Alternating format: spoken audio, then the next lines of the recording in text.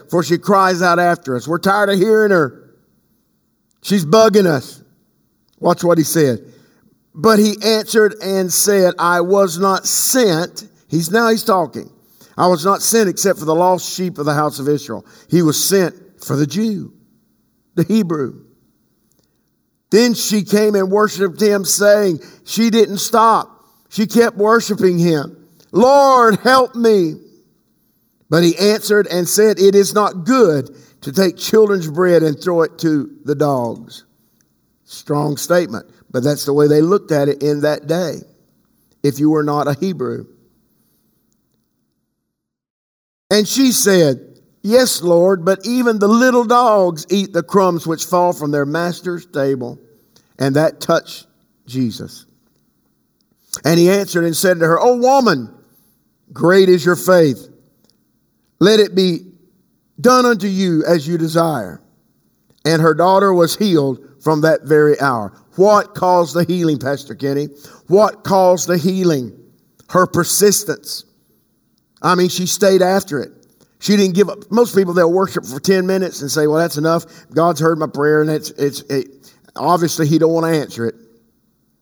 So we worship for 5 or 10 minutes, and that's it. Not her.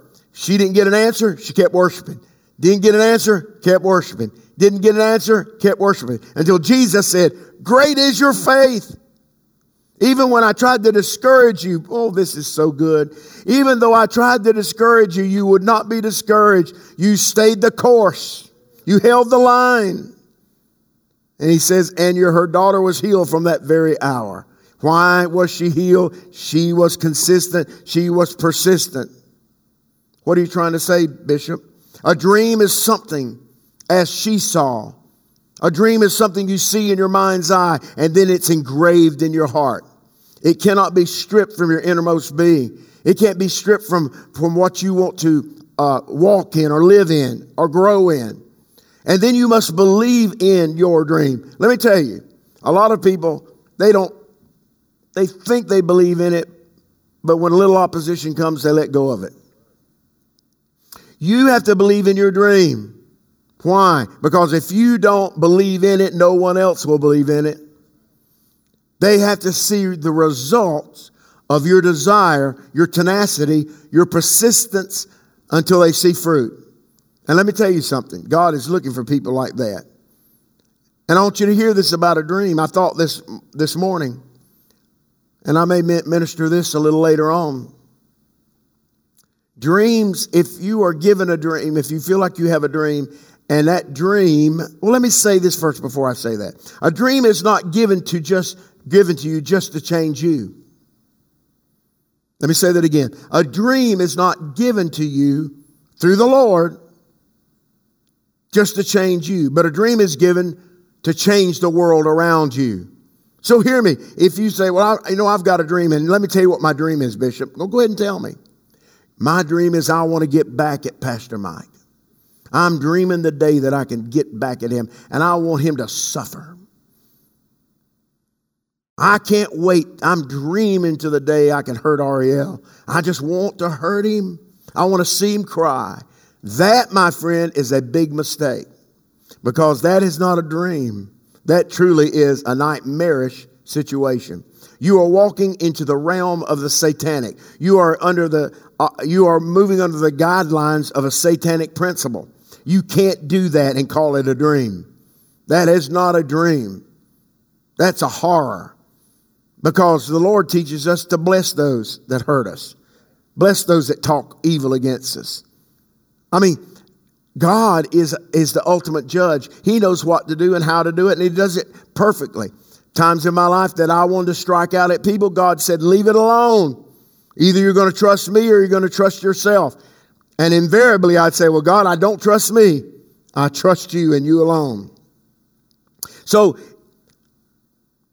I need to hold on to I need to be persistent with my dreams. And nobody can strip me of what God has given me.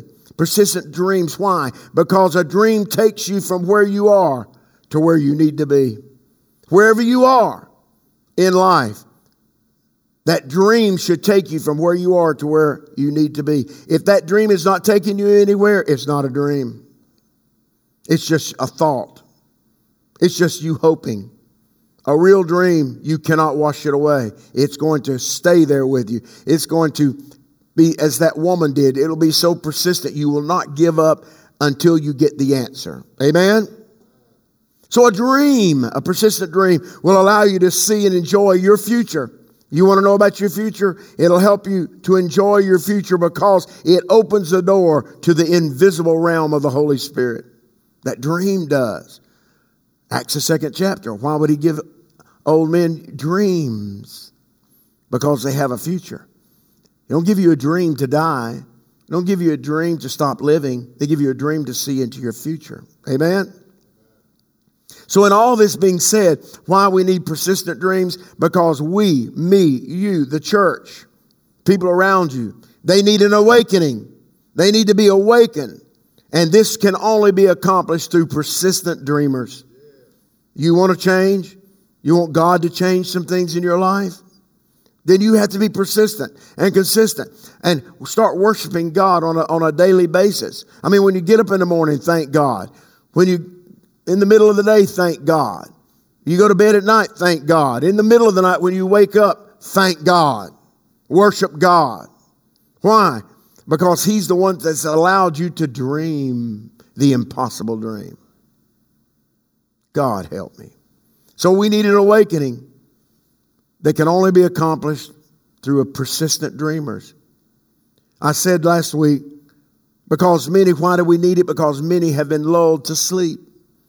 The lullaby of the world has lulled us, just put us in a sleep state, almost zombie-like. How? Through religion, denominationalism, and the lack of spiritual insight. But make no mistake of this, because the world is sleeping, and it is, but there's someone that's not sleeping, the enemy. While the world is sleeping, the enemy makes plans for our demise. And it's real easy because we're doing nothing. We're being nothing. We're saying nothing. We're not approaching the throne of God. We have become stagnant.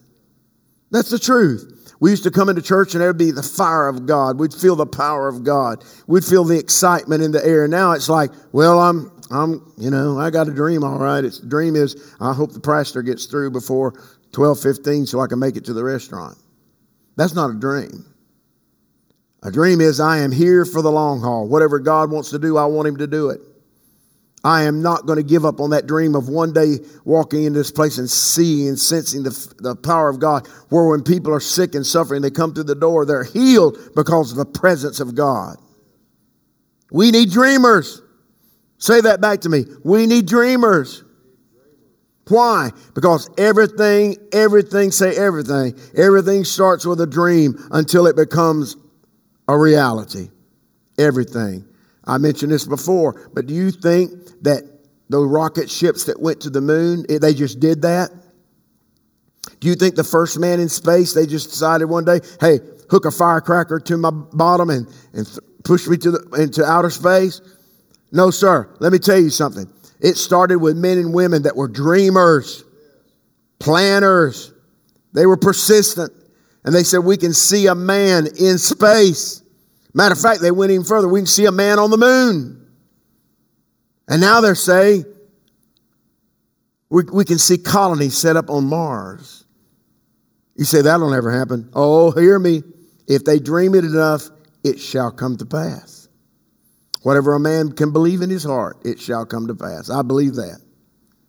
So anything that's great like that, from the Wright brothers to Henry Ford, it all started with a dream. Your marriage started with a dream. Now, if it's turned into a nightmare, it's your fault. But it starts out with a dream. The job you have started out with a dream. And whatever you do with it, it's up to you. But you have to be persistent with your dream. And don't give up on that, what God has given you. You need to hear me today. Nothing will change in your life until you say no to your carnal mind, because your carnal mind is enmity against God, and it will try to stop you from being persistent. Just try it. I'm going to tell you this. Let me just give you this as a sidebar. Say I'm going to be persistent with my dream, and because of that, I'm going to fast for 21 days. Watch what happens. Because even that same person that can go for hours and days without eating, now when they state, I'm going to go into a time of fast, they get hungry. They become desirous for food. Why is that? Because the enemy don't want you to walk in that arena. He don't want you to worship. He don't want you to fast. He don't want you to get answers from God. So you have to say no to your carnal mind, because the carnal mind will try to change what you're thinking, what you're saying, and what you will accomplish. You sit long enough and listen to this old bad boy right here, you will go the wrong way. I'm very careful, because there's things, I don't try to pre-think what I'm going to say, because sometimes when I do that, I interject too much of me. I try to think, what would God want me to say here? How would God want me to act or react now? This is good stuff. You say, well, Why should I say no to the carnal mind and yes to my persistent dream? Why? Because the carnal mind is a dream killer every single time. It's the part where the enemy works in you in such a way to where you just give up. I believe in you. I don't believe you're going to give up. I believe you have a dream. And I believe it's a God-given dream. And I believe today that you're going to hold on to it and you're not going to let go, just like that woman from Cana. She would not stop until her demon-possessed daughter was healed. And I'm not going to stop until I see the church of God starting to flow again and move in a mighty way. I refuse to stop. It's time for you.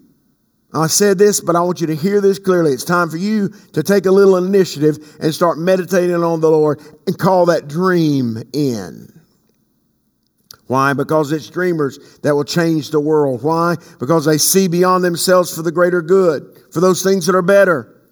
God gives us dreams. I said this, but hear it. God gives us dreams, and Satan tries to turn them into nightmares. Look at Genesis 37, verse 5. Are dreams important? Are dreams important? This is a man called Joseph, one of the sons of Israel. Abraham, Isaac, and Jacob, Israel. Joseph had a dream that really upset his parents and his kinmen, his brothers. It upset him because his dream meant something. It meant something to Joseph. And I just want to read this to you. Not try to preach at you, but listen. Genesis 37, verse 5, the Bible says, and Joseph dreamed a dream. And he told his brothers. He told them. He was excited. And they hated him yet the more. And he said unto them, hear, I pray you, the dream which I have dreamed, you need to hear it. You need to hear it. And his dream had to do with one day his mother and father and his brothers were going to come and bow down before him. That dream was a real dream. And Joseph became a leader in Egypt. But let me get to this. Let me say, don't get ahead of myself. Even though Joseph was despised for his dream, he held on to what God had delivered to him. Hear this. God will not place his favor on that which you refuse to believe in. So if you don't believe in it, it dies. Or there's a hesitation in it. Something is held back. So God will not place his favor on that which you refuse to believe in. And favor demands sight. You have to see it. It demands a listening heart and a set course. Your heart has to be open to hear. Even when things look bad, favor, God at work, reaches out to a believing heart. So what happened for Joseph? He got thrown into a pit. You remember the story. He got thrown in a pit. Why did he get thrown in a pit? A dream. Well, I thought everybody would be excited. Let me tell you something. Just because you have a dream doesn't mean your family is going to be excited.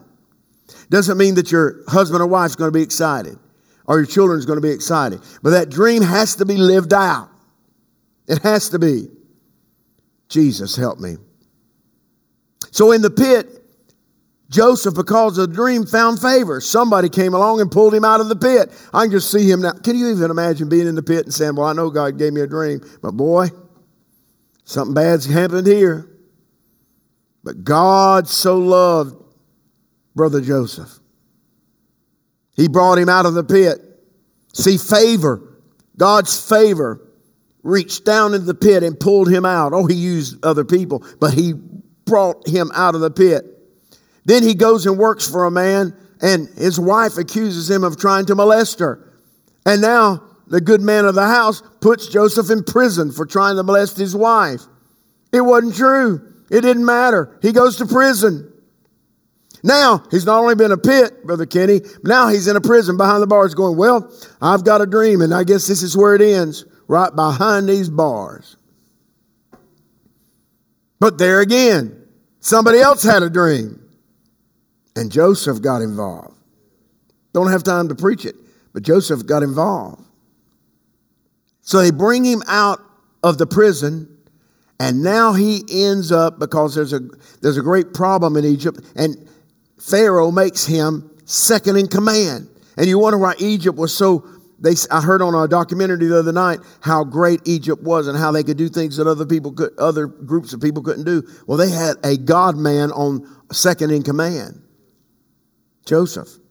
So he went from the pit to the prison. Now he's put him in a place of the palace. What happened in the palace? His brothers had to come and bow because there was famine in the land, and Joseph had an answer to feed them, to help them. So let me ask you today, is the dream that you possess, is it yours or is it someone else's? Now there is such a thing as a merge, and I understand that, but when you start trying to live out Pastor Kenny's dream or Pastor Mike's dream, it doesn't work that way. Now, if it's a corporate thing, yes, the church can merge and come together and that dream can be fulfilled. But that's another story. You need to understand that every dream you have is trying to press you toward God's kingdom, to press you toward doing the works of Jesus Christ. So is the dream you have, do you possess it? If it is your dream, then you say, yes, it's mine, then why aren't you living it out? Why aren't you walking in it? Well, Joseph could have said that. That dream was really too pointed. My mother and dad's going to have to bow. My brothers are going to have to bow down before me. That's what the dream said. And the reason was there was going to be a famine in the land. So what is holding you back from the promise of your dreams? What is holding you back? Maybe you can see the dream, but you don't have enough faith to reach out and take hold of it. I want you to listen to me. Until you take hold of the dream, you will never enjoy its benefits. Just saying you believe. You say, well, I believe.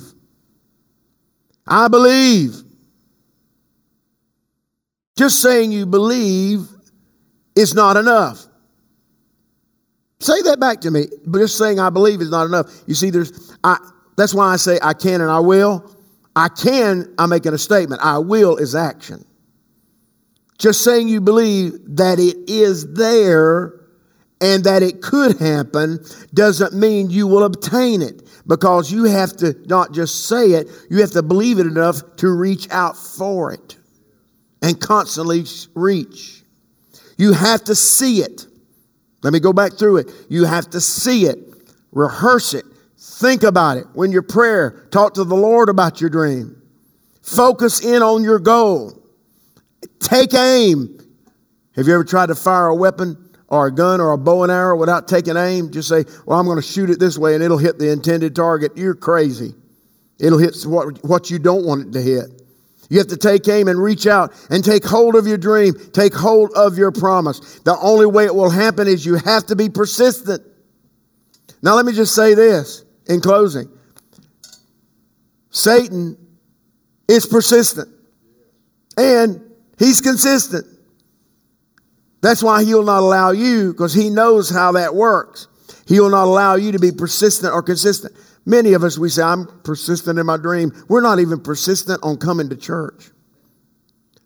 When I say that, I mean, we're not persistent on coming to the house of the Lord, where the saints gather, where the body of Christ gathers. But I'm persistent and consistent. I had someone say to me the other day, they said, I was getting my hair cut, as a matter of fact. And someone said, you look troubled. I'm going to pray for you. And I really wasn't troubled. I was just, and I looked and I thought, this person is going to pray for me, and they don't even attend any church. They don't even talk about God. I've never heard of me mention God. That's a problem. So when you say I'm persistent and consistent, as far as a pastor goes, I better see you in the house sometimes.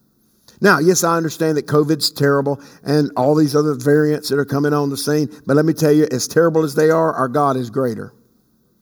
Our God is greater. He's greater than heart problems. He's greater than COVID. He's greater than diabetes or cancer. God is greater. He's greater than your obstinate employer, your obstinate family, your obstinate teenager. He is greater than all those things, and he can bring an answer. So today, are you persistent? Do you have that dream? Are you holding on to it? What is it? See it right now, and let's pray. Father, I want to thank you that you've given us words of life to help people that are listening. to help turn them on, God, to the many benefits of your kingdom. Your kingdom is awesome. There's such power there. There's such life there. There's living water there.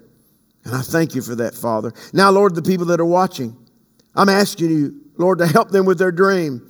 Help them, God, to be persistent and consistent. Help them to hold on to your unchanging hand. God, if your hand is unchanging, the dreams you give are unchanging.